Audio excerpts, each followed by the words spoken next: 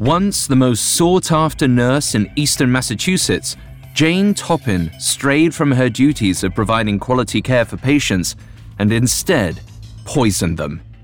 If you want to hear more episodes like these, follow Medical Murders. Every Wednesday, we introduce you to the worst the medical community has to offer. Follow Medical Murders free on Spotify or wherever you get your podcasts. Listener discretion is advised. This episode features discussions of murder, medical malpractice, mental health conditions, and sexual assault that may be upsetting. We advise extreme caution for listeners under 13.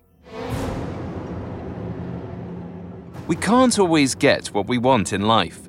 The dream job, the killer car, and the picture-perfect family are always slightly out of reach.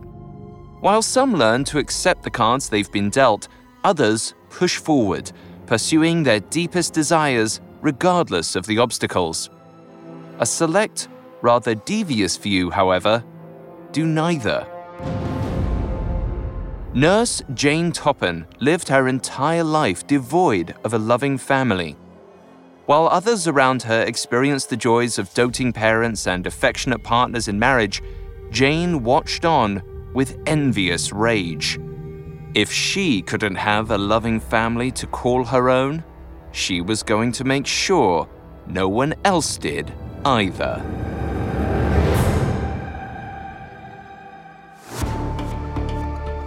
This is Medical Murders, a Parcast original. Every year, thousands of medical students take the Hippocratic Oath. It boils down to do no harm, but a closer look reveals a phrase much more interesting. I must not play at God. However, some doctors break that oath. They choose to play God with their patients, deciding who lives and who dies. Each week on Medical Murders, we'll investigate these doctors, nurses, and medical professionals. We'll explore the specifics of how medical killers operate not just on their patients, but within their own minds, examining the psychology and neurology behind heartless medical killers. I'm Alistair Murden, and I'm joined by Dr. David Kipper, MD. Hi, everyone. This is Dr. Kipper. I'm very excited to be here because today's episode features a nurse as our serial killer, and I've known a lot of tough nurses. You can find episodes of Medical Murders and all other Parcast originals for free on Spotify or wherever you listen to podcasts.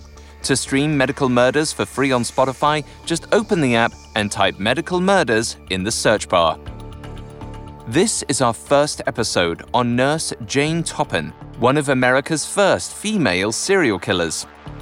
During her 15-year career, Jane preyed on the sickly. Instead of providing her patients with top-notch care, she poisoned her unsuspecting victims. While she confessed to committing 31 murders between 1880 and 1901, her exact death count is believed to be well over 100. Today, we'll examine Jane's tragic childhood, her devious years in nursing school, and how, despite her poisonous proclivities, she became a highly recommended private nurse in eastern Massachusetts. Next time, we'll follow Jane's trail of compulsive murders that led to her ultimate downfall. All this and more coming up. Stay with us. This episode is brought to you by Anytime Fitness. Forget dark alleys and cemeteries. For some, the gym is the scariest place of all. But it doesn't have to be. With a personalized plan and expert coaching, Anytime Fitness can help make the gym less frightening. Get more for your gym membership than machines. Get personalized support anytime, anywhere. Visit AnytimeFitness.com to try it for free today. Terms, conditions, and restrictions apply. See website for details. This episode is brought to you by Visit Williamsburg. In Williamsburg, Virginia, there's never too much of a good thing. Whether you're a foodie, a golfer, a history buff, a shopaholic, an outdoor enthusiast, or a thrill seeker, you'll find what you came for here and more. So ask yourself, what is it you want? Discover Williamsburg and plan your trip at visitwilliamsburg.com. Elevate every morning with Tommy John's Second Skin underwear. The luxurious support of Second Skin guarantees everything will go smoothly. With over 20 million pairs sold and thousands of 5-star reviews, guys love Tommy John. Plus, your most valuable assets are covered with Tommy John's best pair you'll ever wear or its free guarantee. Shop Tommy John's Friends and Family Sale right now and get 25% off site-wide at TommyJohn.com/Spotify. TommyJohn.com/Spotify. See site for details. 36-year-old Amelia Finney thought it was a nightmare. There was no other explanation. Why else would a mysterious woman lay beside her briefly paralyzed body and shower her with kisses? To her best recollection, she'd been treated for a uterine ulcer and administered some kind of bitter medicine to ease the pain. But now, Amelia found herself assaulted. Even while dozing in and out of consciousness, Amelia could sense something was wrong.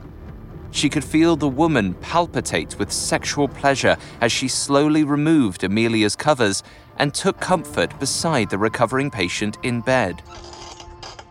Amelia could also feel the cold glass cup pressed up against her lips as the woman urged her to drink just a little more.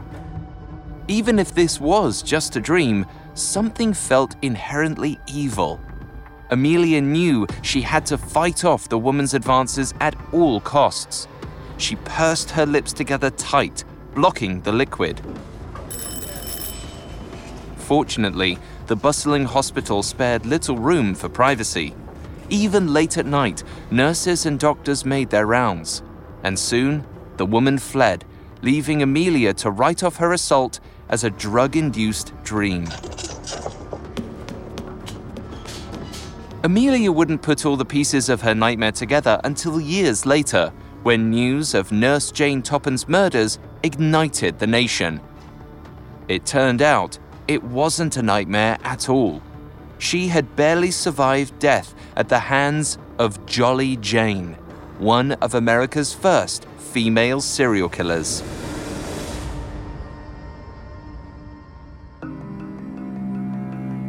Jolly Jane Toppan wasn't born a hardened murderer. Like most serial killers, a series of tragic circumstances corrupted her to the marrow. Born around 1857 to an Irish couple in Boston, Massachusetts, Jane was dealt a very bad hand in life. At the time, Irish Catholic immigrants were viewed as second-class citizens who had sailed across the seas to leech off the American dream. As such, Irish Americans faced constant discrimination across all levels of society. Store owners even displayed "No Irish Need Apply" signs to remind new arrivals they were not welcome. While Jane's birth name, Honora Kelly, epitomized a woman who upheld virtue and honor, she quickly learned that one could not be both honorable and Irish in Victorian-era America. There was no such thing. But her Irish roots were the least of her problems. A year after she was born, her mother, Bridget, passed away from tuberculosis. Whether it was out of despair or habit, Jane's now single father, Peter Kelly, took to the bottle. Soon, Peter reportedly earned the nickname Kelly the Crack for his eccentric behavior. Unable to treat his alcoholism or hold down a job, Peter neglected his duties as a father. His daughters were known to roam the streets of Boston sporting tattered clothes and bruises. With no parental figure to turn to, it's unlikely that Jane ever had a chance. According to developmental psychologist John Bowlby, a child's attachment to their primary caregiver is most critical before the age of 2. In essence, attachment is a natural process, spurred by the release of oxytocin in a parent or caregiver's brain, a hormone that literally promotes feelings of love and affection. Infants absolutely get the same burst of oxytocin from their brain. Oxytocin is a hormone that's automatically inscribed into the brain, but if you're not getting the affection or attention during those first 2 years, your brain's not going to release the oxytocin. The biggest long-term effect of not having this attachment is for people as they grow up to not be able to access empathy. This was a major bullet point of Bowlby's maternal deprivation hypothesis, which connected caregiving disruptions in this 2-year attachment period to long-term social and cognitive problems.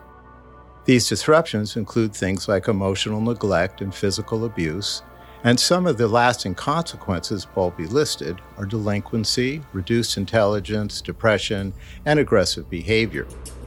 He also included affectionless psychopathy in this list, a term he coined representing the inability to experience guilt or remorse for antisocial behavior. It's very possible that Jane developed these psychological scars during those early critical years. That would later turn her into a prolific murderer. To add fuel to the fire, Peter Kelly didn't just neglect his daughters, he abandoned them.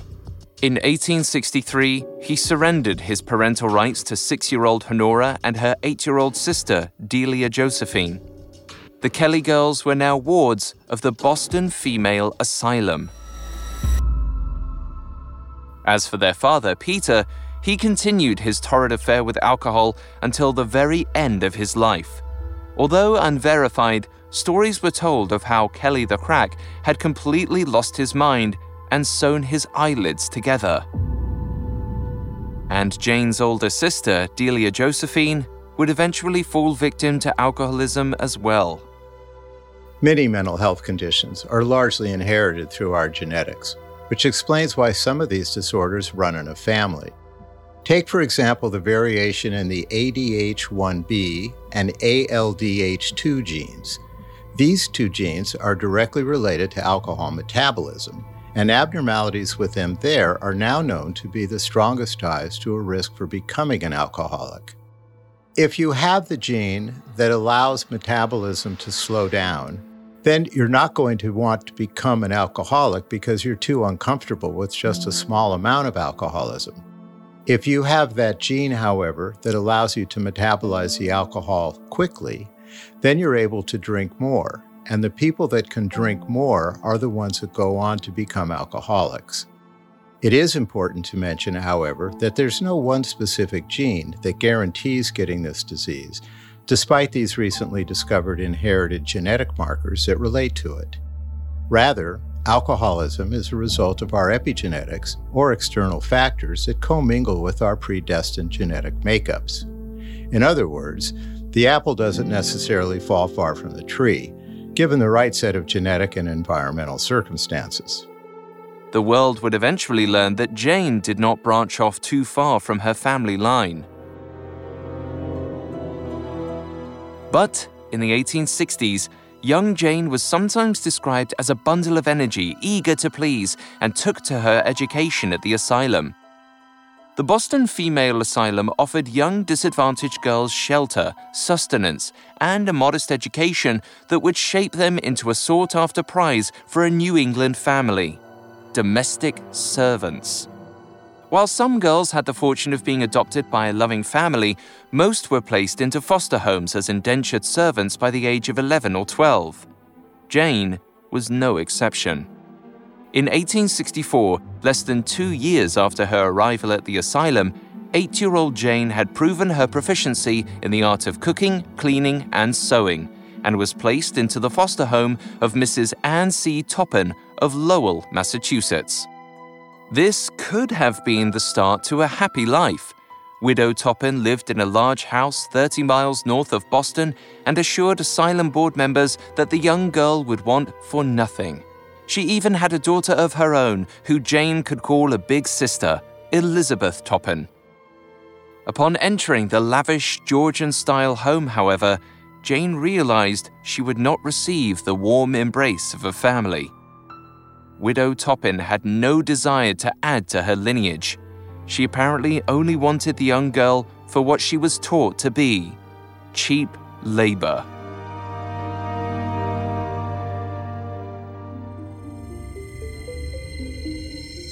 For the next 10 years, Jane lived as an indentured servant to the Toppan family, taking on all of the menial labor required to run a household. While Widow Toppan doted on her daughter Elizabeth with love and compassion, she criticized and punished Jane for any misdeeds. To make matters worse, Widow Toppan allegedly humiliated Jane for her Irish roots, further damaging the young girl's self-worth. Although Jane was never formally adopted, she severed all ties to her Irish beginnings by relinquishing her given name, Honora Kelly, and taking on her now infamous alias, Jane Toppan. But a new name wasn't enough. She wanted a new life story. Coming up, Jane finds a poisonous purpose. This episode is brought to you by Anytime Fitness. Forget dark alleys and cemeteries. For some, the gym is the scariest place of all. But it doesn't have to be. With a personalized plan and expert coaching, Anytime Fitness can help make the gym less frightening. Get more for your gym membership than machines. Get personalized support anytime, anywhere. Visit AnytimeFitness.com to try it for free today. Terms, conditions, and restrictions apply. See website for details. Elevate every morning with Tommy John's Second Skin underwear. The luxurious support of Second Skin guarantees everything will go smoothly. With over 20 million pairs sold and thousands of 5-star reviews, guys love Tommy John. Plus, your most valuable assets are covered with Tommy John's best pair you'll ever wear or its free guarantee. Shop Tommy John's Friends and Family Sale right now and get 25% off site-wide at TommyJohn.com/Spotify. TommyJohn.com/Spotify. See site for details. Now, back to the story. By all accounts, Jane Toppan's adolescence was heartbreaking. After she was abandoned by her unstable father, 8-year-old Jane found herself in the indentured servitude of the widowed Anne Toppan. While Widow Toppan provided Jane with room, board, and continued access to education, she also shamed the young girl for her sordid upbringing. And soon enough, it seems that Jane might have resented her true identity. So in school, Jane rewrote the story of her life. Her alcoholic and abusive father was now a respectable world traveler. Her non-existent brother had received a medal from the president. And her prostitute sister was so beautiful, she bewitched an English lord. While most students clung to Jane's fantastical tales like bees to honey, others saw them for what they were, flat-out lies. But her tales of grandeur were nothing compared to the salacious rumors she spread about those who challenged her. After weathering years of Widow Toppan's cruelty, Jane also knew how to leave a venomous sting. Despite her charismatic charm and work ethic, Jane was unable to elevate her status after turning 18, when she was released from her indentured servitude. Jane remained in the Toppan residence for another 10 years, now working under a different title, housekeeper. During the greater part of her 20s, Jane ached with envy as her foster sister Elizabeth experienced the charmed life that she was never allowed to have. While Jane was scolded to mop the floors and launder clothes, Elizabeth was advised to relax. While Jane managed the added housework following Widow Toppan's death, Elizabeth received the entire Toppan fortune.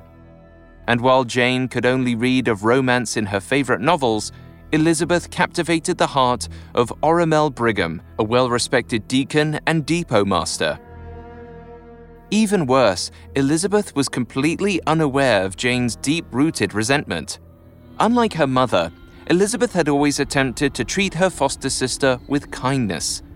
Despite that, by the time Jane turned 28, she had had enough. Jane left the Toppan family home, determined to make something of her life. With no family or fortune to rely on, Jane knew she needed to be practical. More importantly, she needed a job that would give her a semblance of power and respect.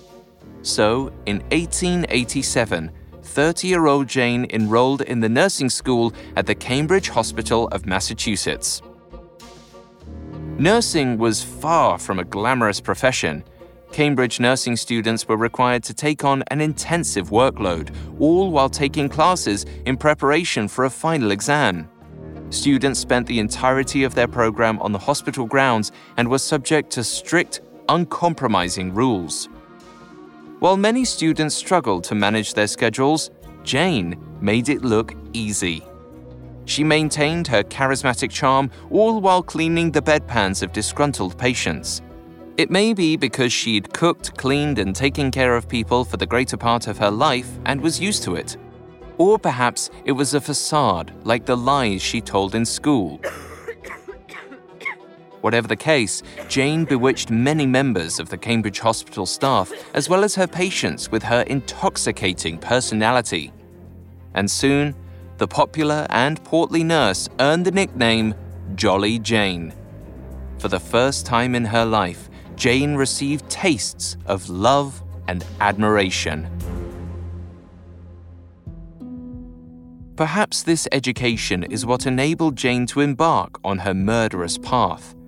As nursing students received comprehensive training on medication and dosages, Jane began to understand the raw power the role yielded. The lives of her patients were in her hands, and she soon began to take advantage.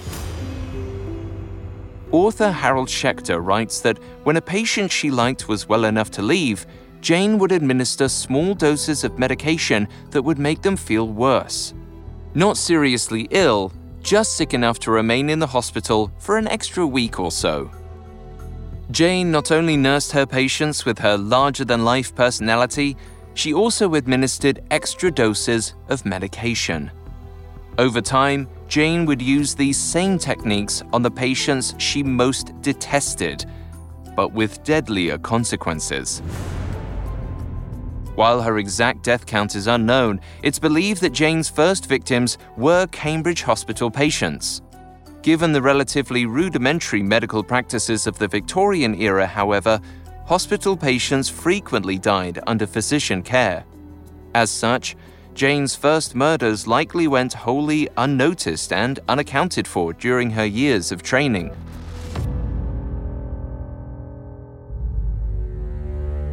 Even still, Jane knew she had to be methodical.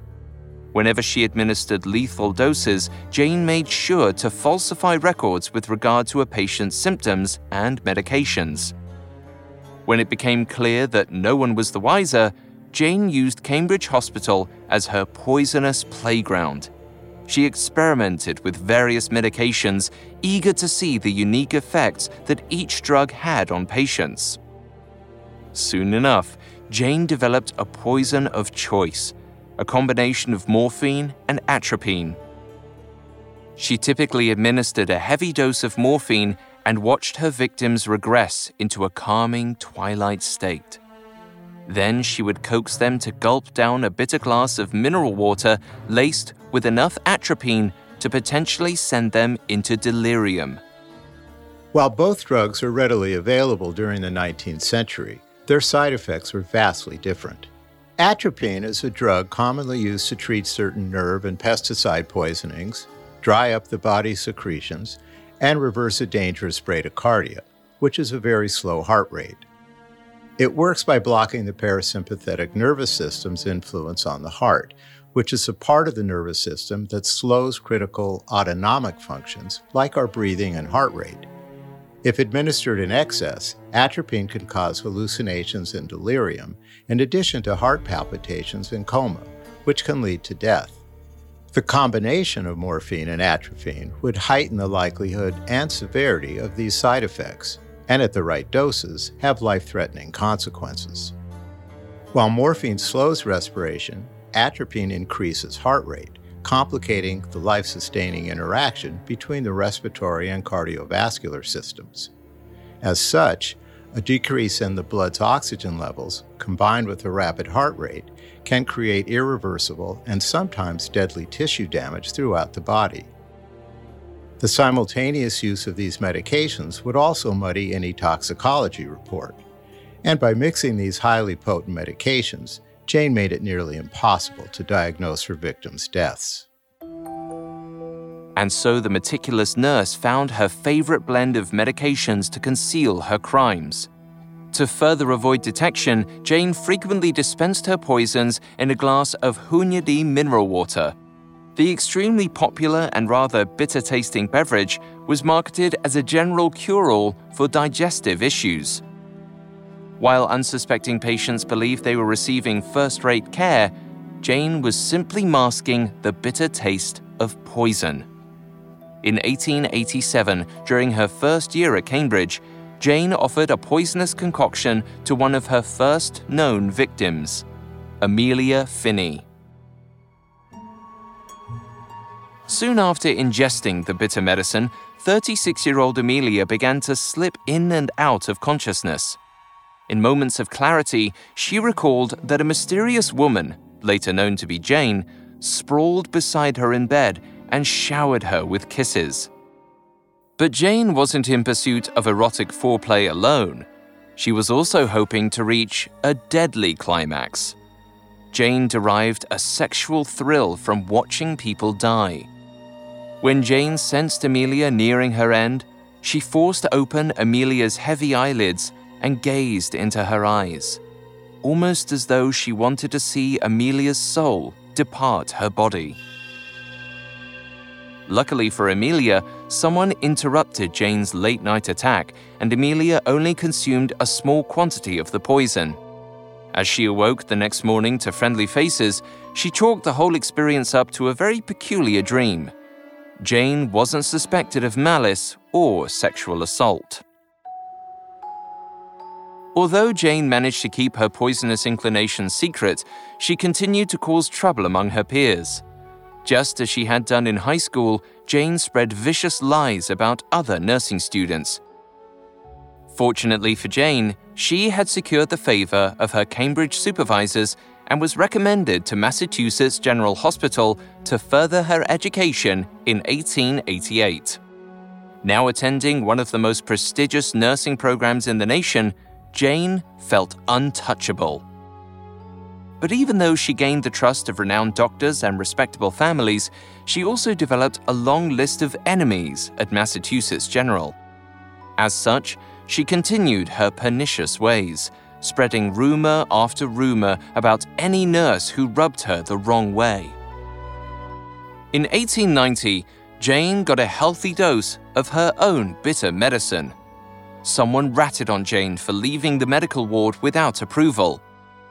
As the nursing students were subjected to a strict code of conduct, Jane was immediately kicked out of the program. For a nurse to be dismissed from nursing school would require several complicated problems that were more personality-oriented, but it's very uncommon for nurses to be let go from their programs. In order to become a registered nurse or get an RN degree, one must complete an accredited registered nursing program that combines coursework with hands-on clinical training. This training, in turn, prepares future nurses for their licensing exam, a national examination for all RNs, a test that currently has a passage rate of about 75%. In addition to passing this exam and gaining state accreditation, registered nurses are required to complete ongoing education to maintain their licenses. Clearly, becoming a nurse and maintaining a nursing career has never been easy. It's not something that everyone's cut out for. Whether or not Massachusetts General Hospital thought her fit to be a nurse, Jane remained unbothered. She simply packed her bags and, after briefly working as a private nurse, returned to Cambridge Hospital in the fall of 1890. And as always, Jolly Jane continued using her charisma to gain favor, all the while experimenting on patients. Although Jane's likely murders went unnoticed during her training, hospital administration soon realized that she had been recklessly dispensing drugs to patients. In 1891, Jane was dismissed from Cambridge Hospital too. Despite 4 years of nursing school, Jane never received her nursing license. But at that point, she had proven her competency to some of the best physicians in the country. She didn't need a license. She had credibility. It was only a matter of time before Jane would become a highly recommended private nurse in eastern Massachusetts. Up next, Jane preys on those closest to her.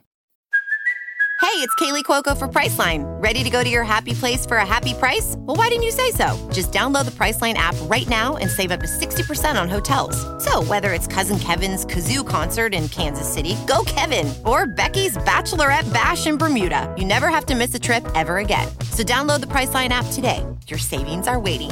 Go to your happy place for a happy price. Go to your happy price, Priceline. Hi, I'm Daniel, founder of Pretty Litter. Did you know cats tend to hide symptoms of sickness and pain? I learned this the hard way after losing my cat, Gingy. So I created Pretty Litter, a health monitoring litter that helps detect early signs of illness by changing colors, saving you money and potentially your cat's life. Pretty Litter is veterinarian developed, and it's the easiest way to keep tabs on your fur baby's health right at home. Go to prettylitter.com and use code SPOTIFY for 20% off your first order and a free cat toy. Terms and conditions apply. See site for details. Now, back to the story. When she was dismissed from her second nursing school program, 34-year-old Jolly Jane Toppan remained unruffled. By 1891, she had already developed the skills and reputation to start a successful career as a private nurse. In the late 19th century, some private nurses were making higher wages than their in-hospital counterparts. Of course, the hours were long and the work was exhaustive, but a private nurse potentially had the freedom of picking and choosing her clients. Or, for someone like Jane, picking and choosing her victims. Practicing at a patient's home requires a certain bedside manner, finesse, and a likability factor that can seldom be taught. I think Jane Toppan was a perfect fit for working in people's homes. And this is because she learned early on, in order to have relationships, she had to be the most charming version of herself. What she was lacking was the empathy to actually back it up. While hospital nurses can theoretically clock out whenever their shift is over, private in-home nurses must provide care and vigilance around the clock. In tandem with a physician, home nurses commonly treat geriatric patients, people with debilitating illnesses, recently discharged hospital and surgical patients, and those detoxifying from addictive drugs. This kind of work requires great patience and a caring disposition. It takes a special type of person to be a private in-home nurse. Jane Toppan was perfect for this job. Although she never had a real family of her own, she was now paid to take care of the loved ones of the most reputable families in Massachusetts. Essentially, she could carve out a role as part of the family, though poisoning these families would be much more difficult. While a nursing student in training, Jane had access to a well-stocked supply room. She could poison any number of hospital patients in a given day, and their deaths would go seemingly unnoticed. But now, she might only see one client at a time. Perhaps this is why her murders evolved to be more personal. Jolly Jane couldn't poison all of her patients. Her reputation and livelihood was on the line. And so, Jane Toppan began to target the people closest to her, those she called her friends and family, and more specifically, those she shared a home with.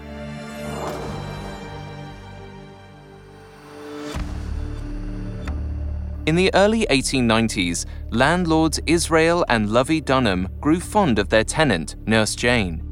Although she was unmarried and without children, the 38-year-old provided the elderly couple with a source of passive income and endless entertainment. And when Jane wasn't away nursing an ailing client, she even tended to their medical needs. However, in May of 1895, Jane grew weary of 77-year-old Israel Dunham and poisoned him. According to author Harold Schechter, the acting physician attributed Dunham's death to heart failure brought on by a strangulated hernia. A strangulated hernia is a hernia that cuts off blood flow to the abdomen, specifically to the intestines and other abdominal organs and tissues. This happens when a portion of the small intestine pushes through a weak spot in the muscle wall of the abdomen. The surrounding muscle then squeezes the herniated bowel, which inhibits blood flow and circulation to this protruding portion of the intestine. A strangulated hernia can only go unnoticed for a short time because the symptoms that it produces are severe and the pain is unbelievably difficult, and medical attention is usually sought immediately. In rare cases, a strangulated hernia can ultimately lead to heart failure by increasing edema or swelling in the tissues throughout the body, including the heart. This swelling can compromise the heart circulation, which limits its ability to receive oxygen. This causes the heart muscles to fail, rendering it unable to pump blood to the vital organs.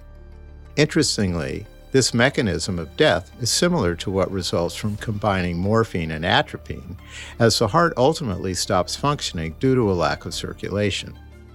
Considering Dunham's old age, there was little reason to suspect any foul play. As such, when his wife, Lovey Dunham, met the same fate 2 years later, no one considered that Jane had poisoned both of her landlords.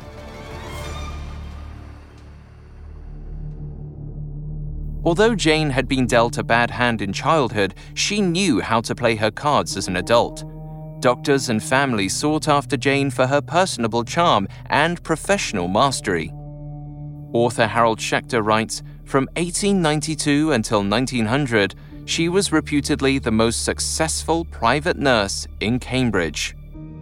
Despite all odds and at least 2 murders, Jane had somehow made it in society. She had overcome the difficulties of her upbringing and managed to secure her status as an honorable woman. Jane had finally lived up to her Irish birth name. But it wasn't enough to have. She needed to take. It seems that in Jane's mind, there was one person standing in her way of true happiness: her foster sister, Elizabeth. Although Elizabeth had always tried to be compassionate, Jane still carried the heavy weight of resentment from growing up in her shadow. Completely unaware, Elizabeth longed to bolster their relationship and had always left the door open for Jane. So when 42-year-old Jane invited Elizabeth to vacation with her on the beaches of Cape Cod, Elizabeth accepted.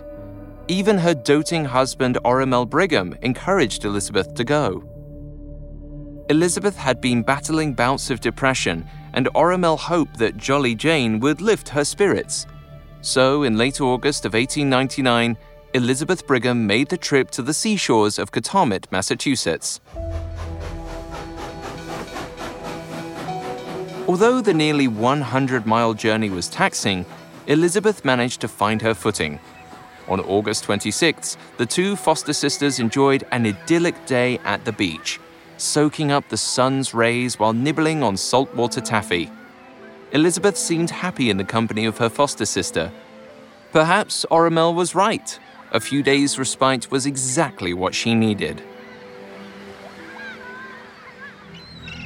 Upon returning to their rental cottage, however, Elizabeth felt unwell. Jane lightly sprang to action and offered her a bitter-tasting beverage to quell her pain. But it was no painkiller. Jane had reportedly dissolved 3 tablets of strychnine into a glass of mineral water. Just like morphine and atropine, strychnine causes seriously fatal and potentially painful reactions upon its victims. And Jane loved to watch them suffer. Jane derived immense satisfaction in Elizabeth's agony. She infamously described her sister's last night on Earth. I held her in my arms and watched with delight as she gasped her life out. As Elizabeth's symptoms grew worse overnight, Jane was sure to notify the local physician. She even parlayed the unfortunate news to her brother-in-law, Oromel. When Oromel arrived at the Katomet cottage on August 28th, his beloved wife was nearing her end. He watched helplessly as his Elizabeth died. Her cause of death was listed as a stroke of apoplexy. Stroke of apoplexy is actually a dated term for what we now simply call a stroke. In fact, the word apoplexy has origins in ancient Greece, translating approximately to struck down with violence, and refers to a sudden loss of consciousness and paralysis of various parts of the body. A stroke occurs when the blood supply to a part of the brain is cut off, preventing inadequate delivery of oxygen and nutrients. If a stroke happens in a region of the brain that controls major organs, like the heart or lungs, it can be life-threatening. Some common symptoms associated with a deadly stroke are headache, loss of speech, muscle spasms, pain, and paralysis. Comparatively, strychnine poisoning can mimic these exact symptoms, and a doctor without a full understanding of the situation might mistakenly conclude that a person died of a stroke. Without an autopsy, it could be nearly impossible to tell the difference between these two causes of death, and it's highly unlikely that Oromel Brigham noticed anything odd about his wife's passing. Even after his wife died, he too tried to maintain a good relationship with Jane. Before Oromel Brigham returned home a widower, Jane revealed that Elizabeth had willed her gold watch to Jane. Touched by his wife's charity, Oromel fulfilled Elizabeth's dying wish. Even in death, Jane wanted to take all she could from her foster sister. And that included her husband. Ever calculating, Jane was sure to depart from her brother-in-law on good terms. She would be back again to lay claim on the only thing Elizabeth had left in this world.